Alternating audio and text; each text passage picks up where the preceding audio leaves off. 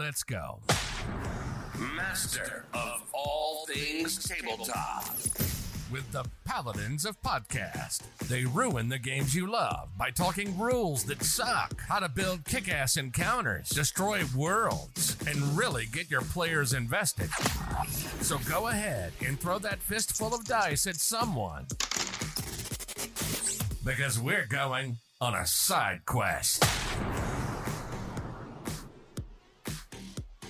Welcome back to Side Quests with your Paladins of Podcast. Rob and Eli, how are we doing? Oh, let's go!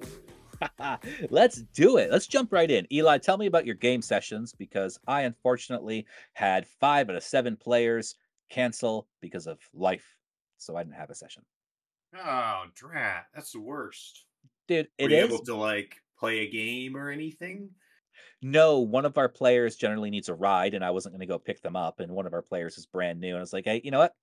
We'll call it. I'm going to hang out. We're going to do our own thing. We will be good. So needless to say, I have to vicariously get my D&D fix through your games. Well, first off, what do you do when you have a session completely canceled? Did you do something gaming related? No, I took a nap, and then I cleaned the house and hung out with my kids. Yeah, besides hanging out with my kids, that sounds a similar thing to what I do when my games are canceled. Yeah? I'm so sad. No, fling myself on the couch. Oh.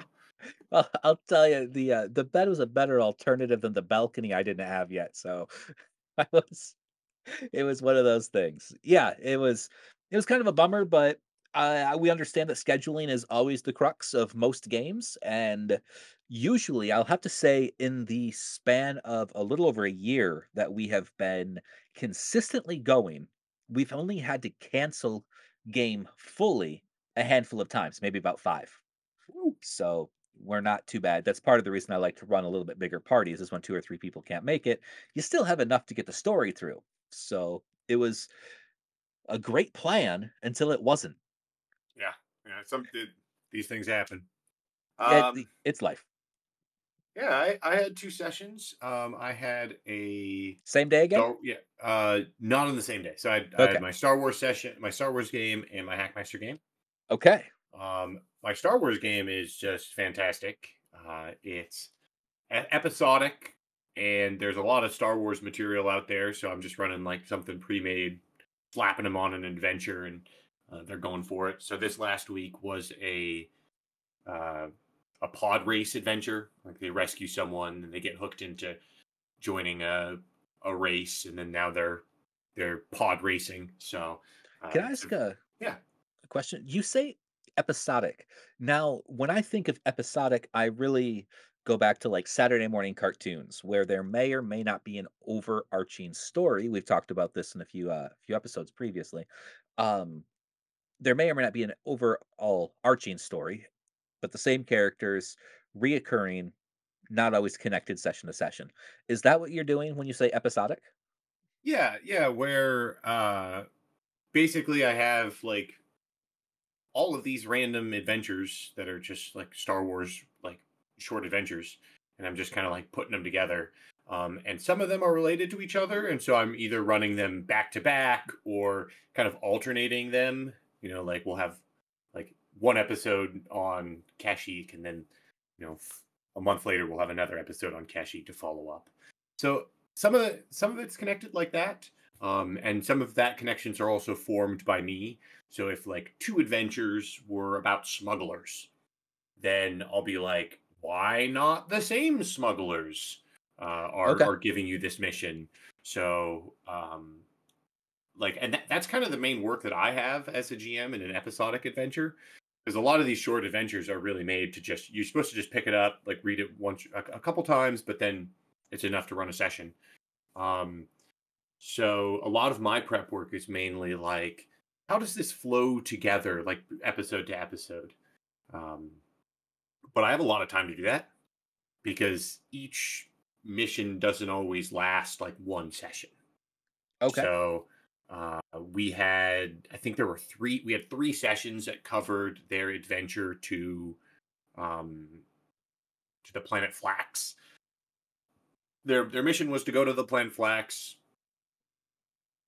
interact with the inhabitants, foster a rebel connection, and then leave. That was their mission.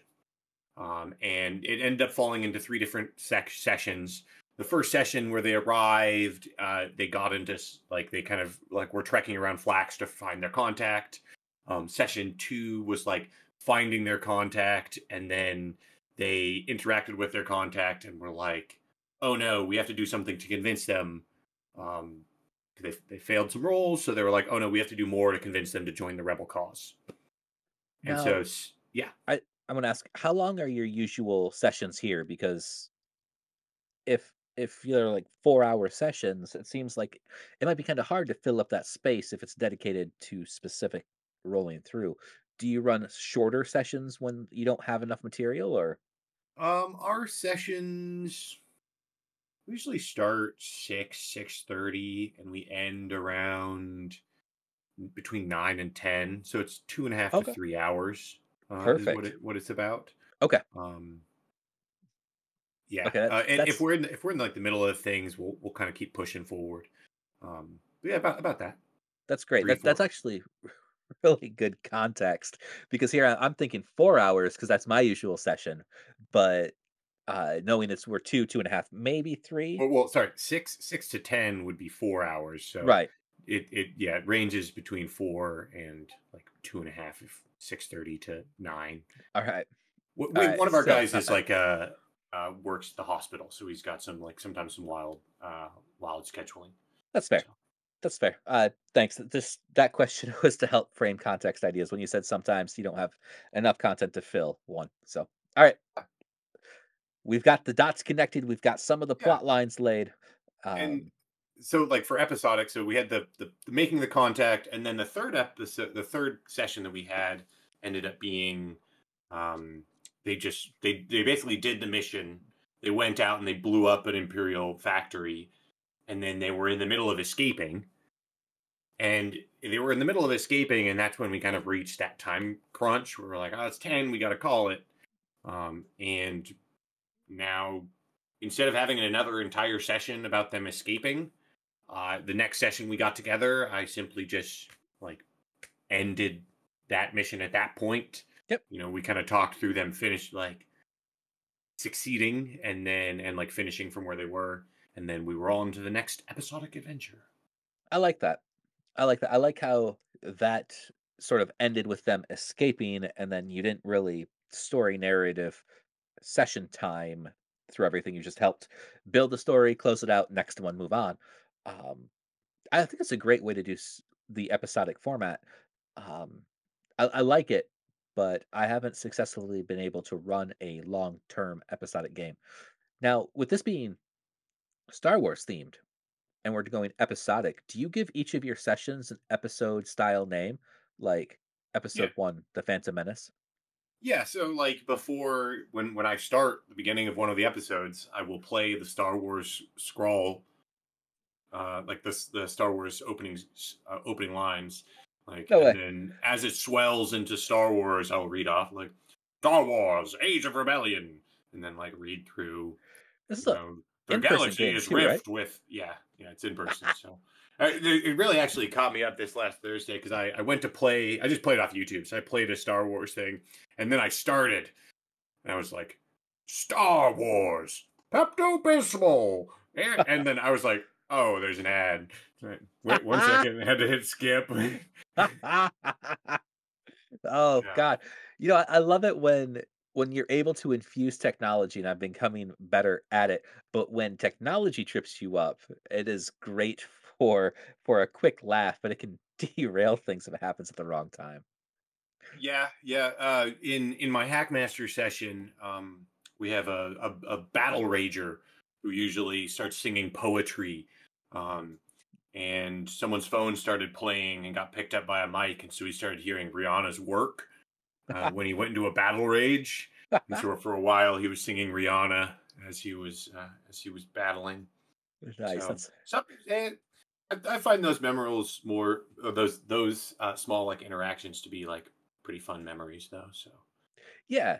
Yeah, they're generally they're pretty good. I think the worst case is when instead of forming a good memory like you have done, you let it derail, and then all of a sudden you have this bad memory of when shit went horribly sideways and you couldn't pull it back. So, Yeah, I have a general rule as a game master on if something is going to take more than a couple minutes, like more time than it might take me to go grab a snack and walk back, then it's not worth sorting out in session.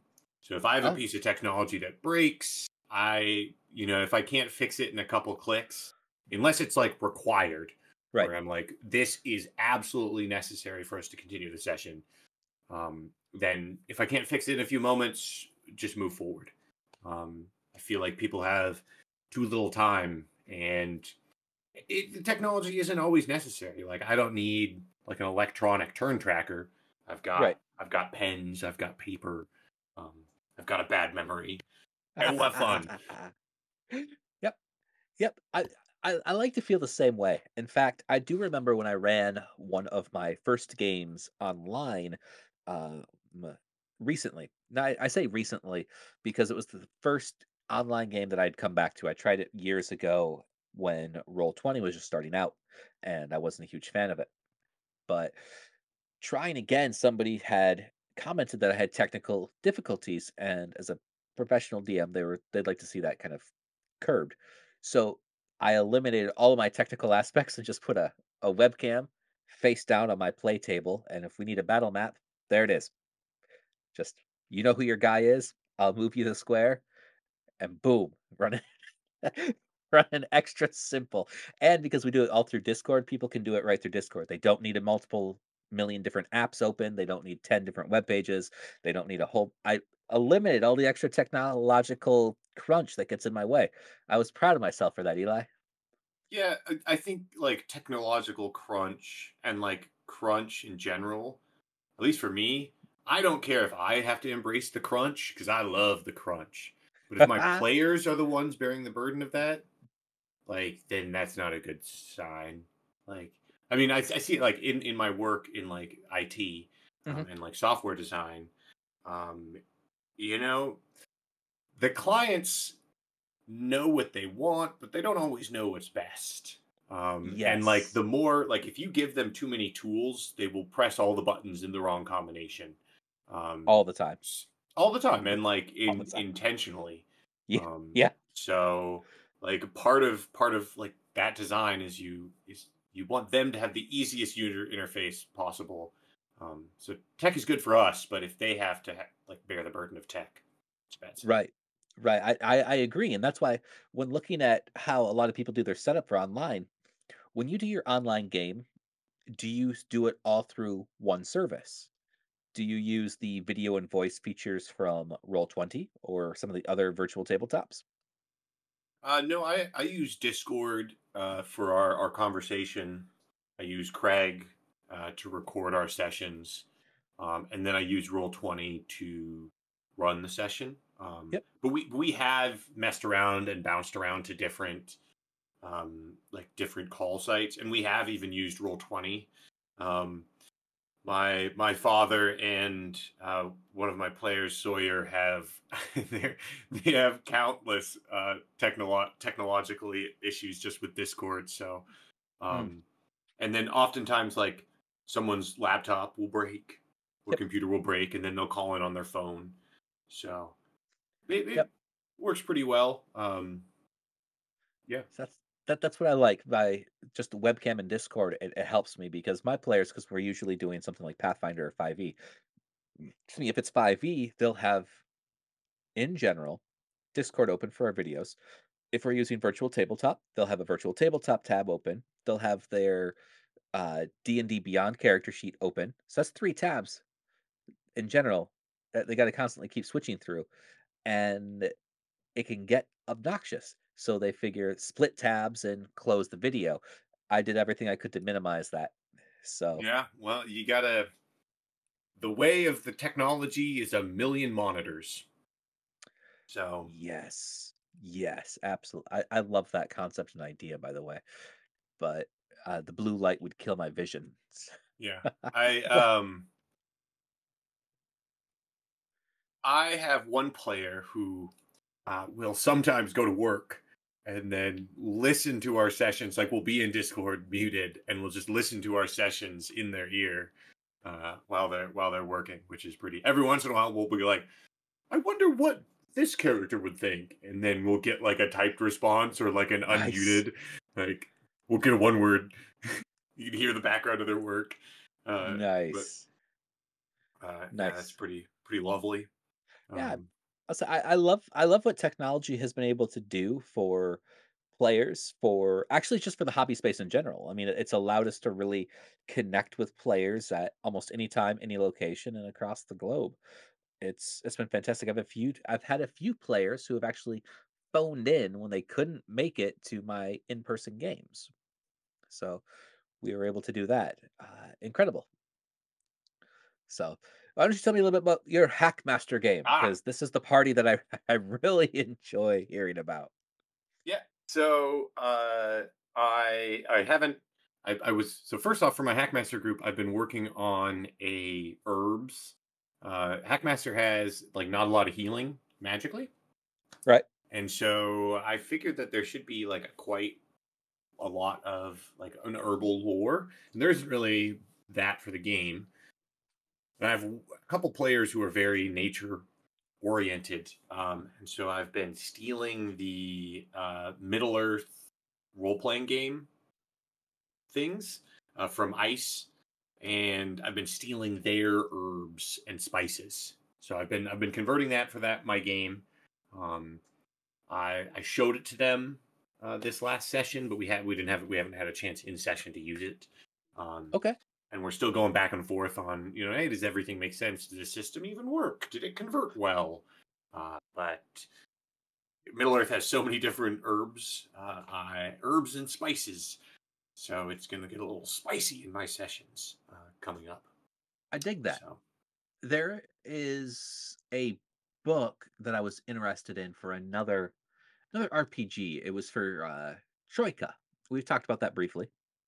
okay. And they had a a new supplement come out for the game recently. I just don't remember exactly what it was. It was but it was all about ridiculous plants and fauna. I was gonna suggest it. Man, once I find it, I'll suggest that for you too. Oh yeah, I love ridiculous flora and fauna. I think that is the one of the best and easiest ways to really make someone like be in a fantasy world is simply having weird plants and like different ecological interactions that you would normally see. If you're like in a glade, you see some butterflies and a deer.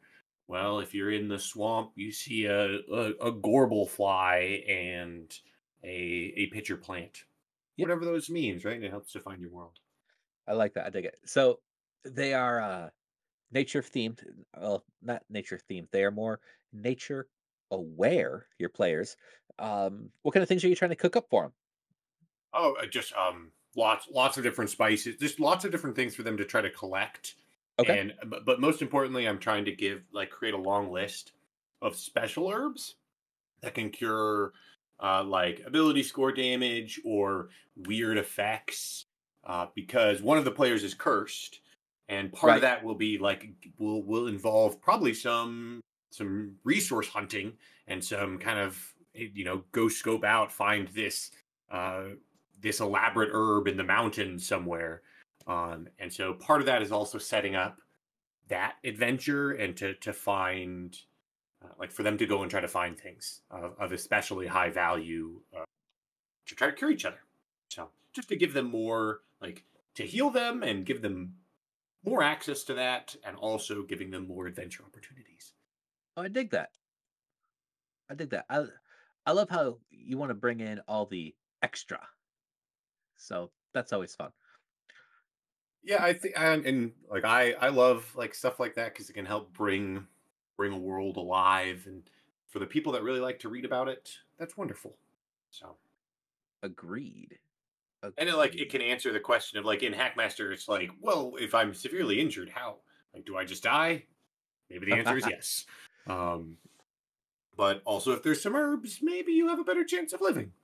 So, but that wasn't really related to what actually happened in the No, session. no, we got a little sidetracked, didn't we? It's all right. I started with that. So, my session was the finale of the Dung Sweet Players performance. It was Act 4, and basically what I had planned is there was going to be a mage who snuck in the front and tried to cast a stinking cloud over the Okay. audience, and then at the same time, Captain Dimmond and some other people would try to storm the back and try to just cause a whole ruckus. Okay. And the players had a lovely time. They just barely managed to spot the wizard in time and force a spell failure check. And I rolled a 1, and the spell failed fantastically.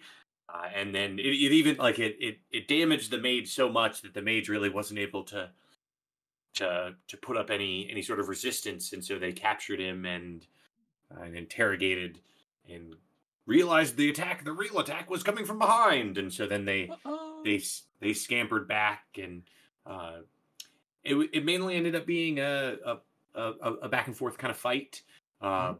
but the players got split up a little bit between the two levels, and they were also trying to not interrupt the play anymore. And so they would like be about to do something very loud, and then they'd be like, "Oh wait, oh shoot, I should be a little bit quieter," and then they'd have to change what they were doing. So um, it was cool to see the effect of how like being in the theater actually impacted their fight, and a swooping success. They managed to stop.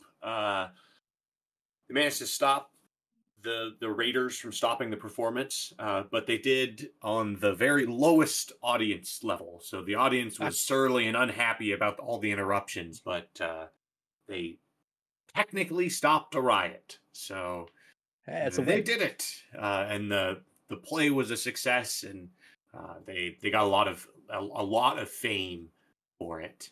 So they were very excited about that, which Good. I'm also excited about because the like getting that much local fame is going to have a bunch of impact on how they're interacting with the nobility and all the different like factions and gangs that are in the city they're in. So Now, when you do things like fame, nobility, notoriety, infamy, etc., do you track that? Do you have a score table like they gain X amount of fame points in this area, they come with titles, things like that? I'll do it a little bit. I'll generally keep track if I think it's important. So in this case, I do think it's important that specifically some of their fame came, like a sizable portion of their fame came from this specific region, and so that'll influence how their fame interacts. And generally, I also try to like I view a series of concentric circles expanding from wherever they got their fame, where they'll Like a slowly get million less Venn and less. diagrams, Uh, no, not Venn diagrams, because they're like rippling out. ripples, Um, not the Olympics logo. no, no. So I do somewhat track it, and so in this case, I will, Okay. especially because their fame. They were defending a play that was highly offensive to the Master of Luna, and so they're going to carry, and then they're departing after this to go to the capital city, which is a highly political, like a lot of different seats of power and shifting power struggle, and they're going to be entering the scene having annoyed someone who like has quite an impact on the social structure of the capital. So I'm keeping track of it in this case. I like that. I think that I keep track of a few different metrics behind the screen for my players, and fame, fortune, infamy are one of them. And it's kind of cool because I think we spoke about a few weeks ago. One of my parties that I run, one of my games, have broken the name that they've chosen from the beginning and had a new name bestowed upon them. So they went from the contingency heroes to the Drake Slayers because they slayed the Mana Drake, and they had received that title, which increased their fame, which was good. It helped with the area that they're in, and then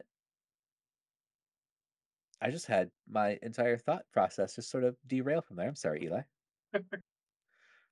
Okay. You're talking about like how you're running your faction level game. Yeah, yeah. So they got the new title. They got the uh fame that goes with it.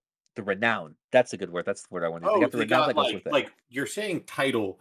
You're not saying Yeah. like we're the adventuring band of the Red Fists. You're saying like the title like Baron or the Duchess They or the they Hunt. they got those with them as well, but the party had originally decided to call themselves as a group contingency heroes. You know, hire contingency heroes. We will do work for you. Okay. They slayed a mana drake, and the town that had watched this happen were like, "You are no longer the contingency heroes. You are the Drake Slayers, and that's what we know you as. That's what you'll forever be known as." And so that has sort of rippled out. Um, and that with them came a little bit of renown that I've been tracking for that as well. But that's also the moment that they received their proteges, Okay. which is kind of fun for me because I really enjoy your protege system. I actually a lot of the things that we've talked about I've implemented, and it's made my games way more entertaining. So the protege system was one of them. Yeah, you're doing a very different take on the protege system. How did your players receive it? They enjoyed their proteges. They like the fact that I kind of gave them slightly established characters. So here's your base character sheet. This is the guy that wants to follow you. This is why he wants to follow you, and then they can develop their character sheet after they get it, which is cool. But excuse me, one of my players, was all about the idea of letting his proteges die or just not work for them. Like, no, you know what, you guys suck. I'm going to go do something else, and he would get another protege after another big event came by. So So, for your proteges, when are your players going to get a chance to use them?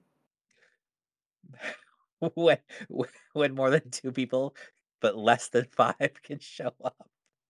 I'm sorry, less than seven can show up, Okay. or if we want to go on a protege adventure. Anytime that they want to further a storyline that they feel is beneath their character storyline, I'll let them choose to do a protege adventure. However, anytime we're not running at full capacity, protege adventures are usually the ones that we go to. Oh, So okay. Have yeah, you had a chance to run a protege adventure yet? yes, yes, one big protege adventure, which was absolutely fantastic. It was slightly before we did the episode about kick-ass encounters. Ran a protege adventure. What was fun is that the proteges lost their hero's treasure. They were just doing a simple delivery mission. They lost the treasure and just sort of bailed on their job and then hung out at the hideout and asked for forgiveness when their what would you call their not a Like master. mentors? Yes, thank you. When their mentors arrived back, they're like, "Please forgive us. We lost all your shit, and it was bad. We succumbed to bandit attacks, and it I was fun." my character's proteges have not had too terrible of fates yet, but you No, know, maybe I should start inflicting some brutality on them. Although one of them did get murdered by a Tetzel Wyvern that they were raising.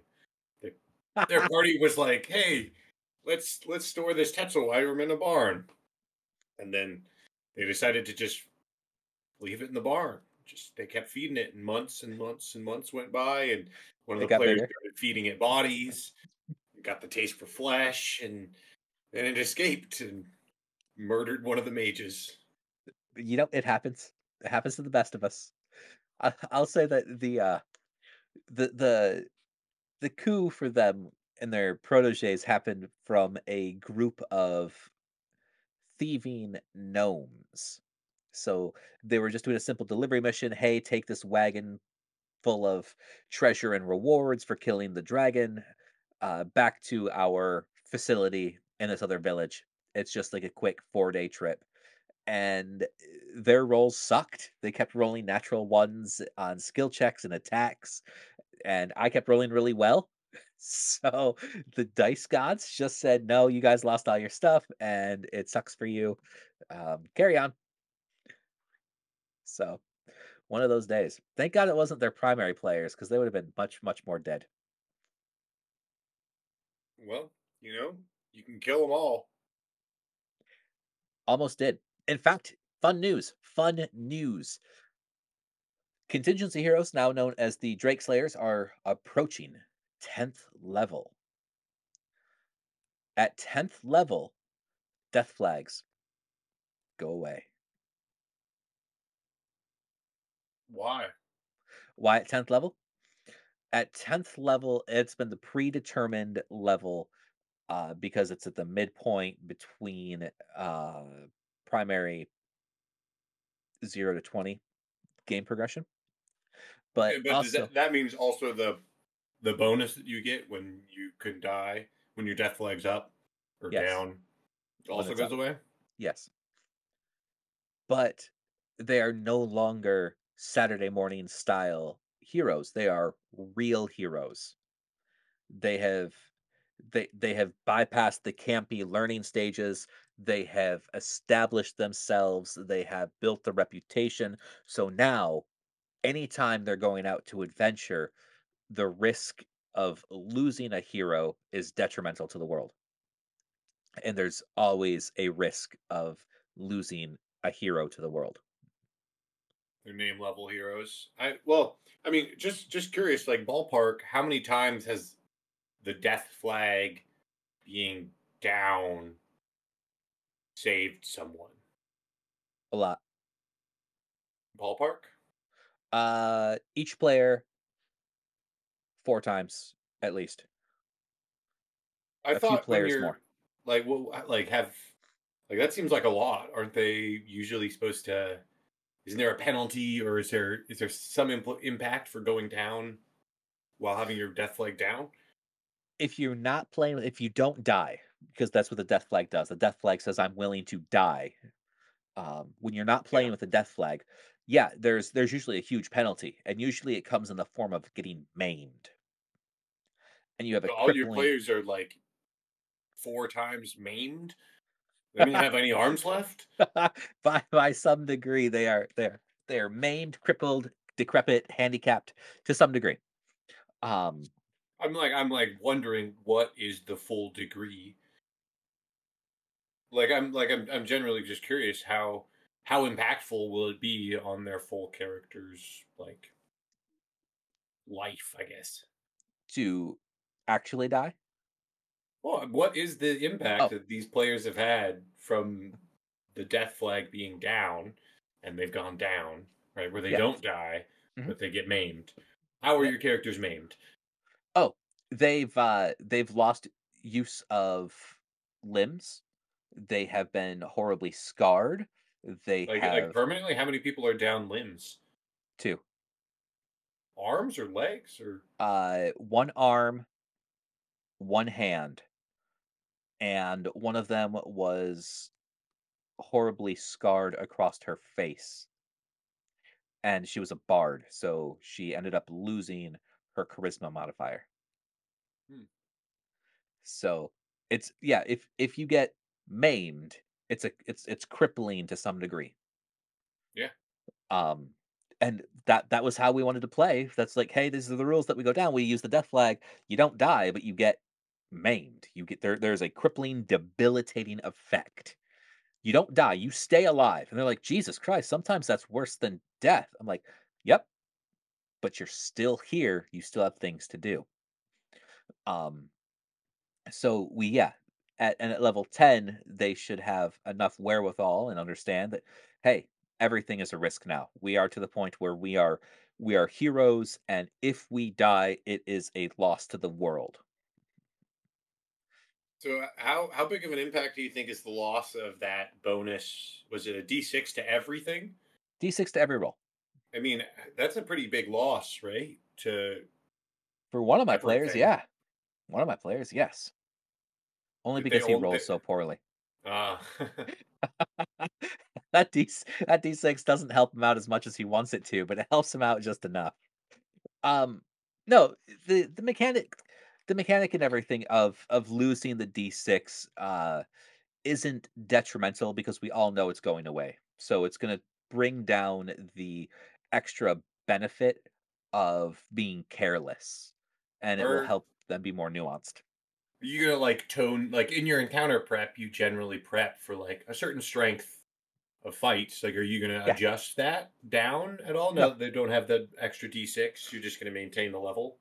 it's going to be maintained because I plan on all of them not using it, knowing that some of them always use it and some of them are here and there on if they're going to use it or not. So I will continue to keep my encounter design approximately the same level. Okay. So kind of fun. I've also changed the direct. I don't want to say the direction. I've changed gears a little bit on our current campaign uh, progression. So instead of focusing on large scale story arcs, we're just detailing some of the smaller, finer story points before coming back into the larger arc. What does that even mean? Our story arcs that we're following right now are more personal to the characters than overall to the world. Okay. So instead of going off to stop the meteor, they're covering just some of the things that they want to get done first. Okay, so like I mean, like the more personal impacting goals rather than something world ending. Yeah, Okay. that's just a big way to put it. And that's helping them ingrain their hero status more. It's getting them more their fame and renown built up a little bit more. And it's been an interesting, fun process because the goal is once they hit level 10 to really give them the ultimate BBEG scenario. I mean, aren't you going off like milestone essentially leveling up? Couldn't you just make them 10 and start that? Yeah, yeah, but it's not time Well, why not? because they haven't gotten there yet. Okay. Pacing. It's all about pacing. All right. So what is your pacing goals for this then? Um, when they uncover the next piece of information about one of the bad guys, when they uncover that next piece of information, should Right. set them down the path this next game. Okay, so this next game you're starting. Yes, it should start them down the path this next game. Within 3 more games, hopefully What? at the longest, they will You hit level just 10. you just said you're not the timing's not right, and then you're saying it's happening next session. No, no, we start the path next session. Start the path. We open the door next session. Okay. And then hopefully with 2 to 3 sessions, we will be at the threshold. And is that just because you need to give them more information for this major quest, or you're trying to make sure to Yes. give them all a spotlight? Yes, to both of them. So they all have the opportunity, and we're introducing a new player. So you got a fun scenario to bring him in. Yeah, that makes. And then you're gonna start your big overarching campaign. Draw it to a close. How long do you? I mean, ending a campaign is a huge thing. How long? Like, Not how ending. long do you anticipate? Like, do you want to try to finish it in a year, half a Uh, year? so we've been going for just over a year now. I would like to still be able to push it um, at least another year, and I would really like to see the characters reach level 20. I think that would be fantastic. Very few players, excuse me, very few people have the opportunity to go from low level to 20. Yeah, So but you're doing milestone. You could just choose them to level up in the next 10 sessions they could get to level 20. You are correct, but that would be cheating my players. It's milestone. It's not cheating your players. It's cheating my players. Everything has been slow going so far. Okay. So I don't want to change the level pace just to get them to a goal because they've never been there before. It has to be at least as organic as it has been thus far. Um, but the hope is here we'll hit the midpoint of the campaign, and this is where everything changes. And I want to see what they do in the next portion after everything changes. How much of that all do you have prepped out? I have a lot of 2 scenarios prepped out.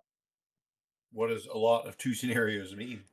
The changes that will happen to the world depending on the choice that they make. So the big bad evil guy Yeah. is I know that, but you don't have like anything prepped from like 3. You say they're at level 10, so like 3 yeah, sessions from now they're going to start. yep. From that start to the campaign end, you have the impacts of the choices they make, but you don't have any of the prep from them in 3 weeks getting to there. No, I got the start to there, those 3 weeks. I got that planned out. From And then level 10 to level 20, how much do you have of that adventure planned and prepped out? the actual adventure, nothing yet. Just the changes that are going to happen to the world. Because like I said, that will all depend on the decisions that they make when they reach the big bad evil scenario. Are they reaching the big bad level scenario, that big bad situation at level 10 or at level 20? At level 10. Okay, so you're going to introduce them to the bad guy first. Okay. So, yeah. Yeah, we'll see how it goes because truthfully, they could solve the big bad evil scenario, which I'm going to call it, at level 10 right there as soon as it comes down. Or they could prolong it and draw out other aspects. So you basically have a 50-50 shot that your campaign ends in 3 weeks. Nope, because depending on the choice that they make, the world just changes. Right, but couldn't they you just said that they could solve it right then and there. Taking out okay, so I don't I don't have to hide it behind the veil. I don't know if any of them really listen. So their decision will either be to let the world change or save the world. And the third option, I worded that wrong already. They can take the place of the wizard who developed the plane because it's tied to his existence right now. His existence is powering it. Okay. They could sacrifice one of the players to take his place and keep the world functioning as it is. Yeah.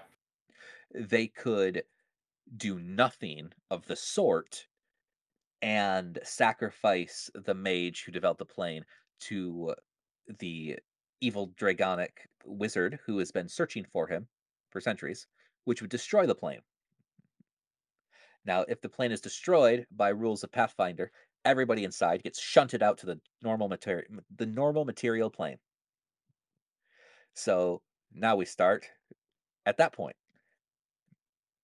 Or option 3, they find a So way. if they choose that option, then they're shunted into the Galarion, Yeah, the material world. Oh, that yeah, could be pretty fun.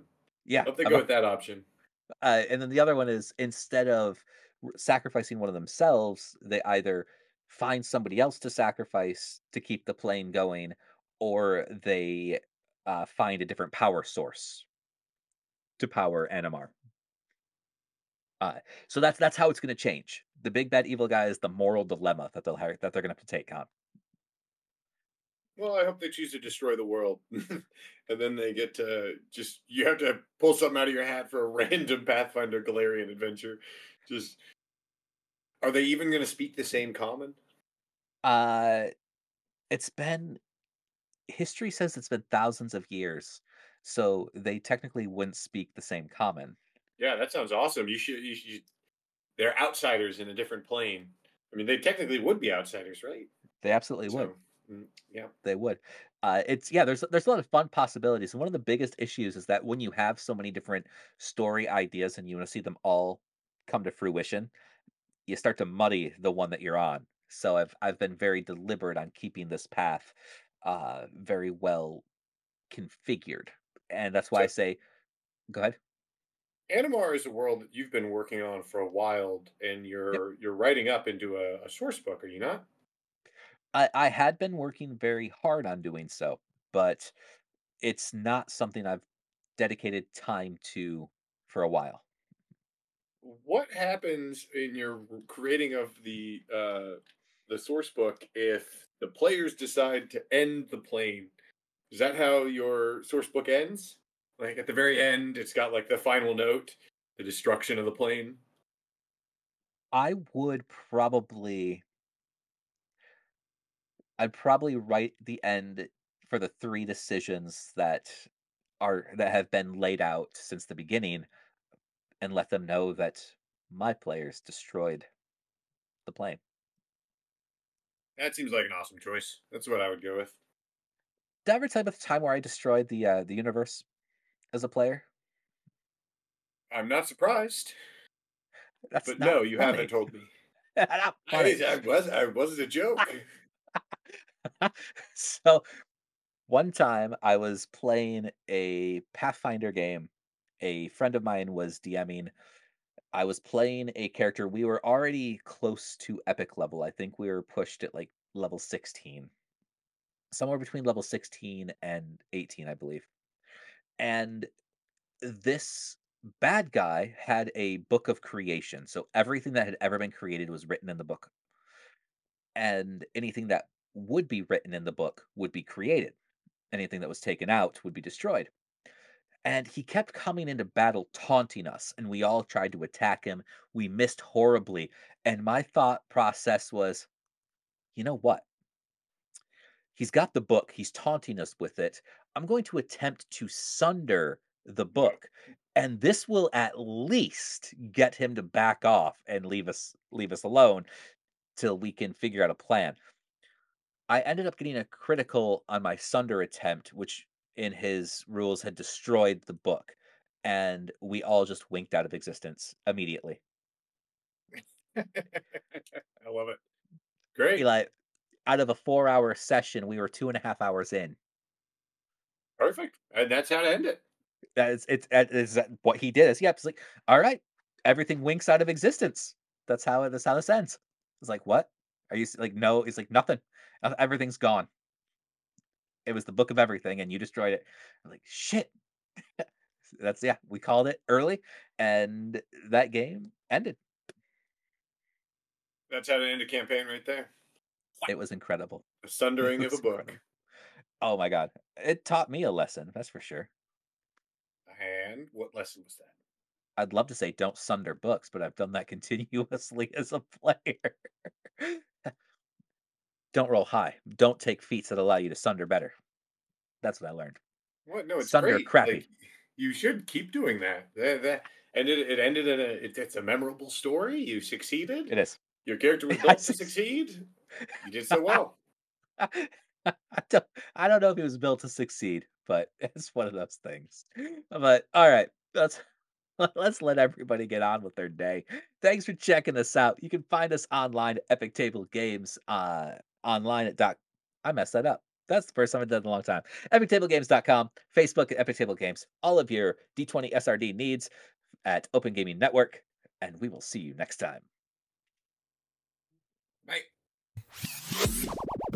Okay, new intro. We've changed the name, and we're still using the word paladin. Paladin. I mean, it hasn't been used in the English language in about 200 years, but okay.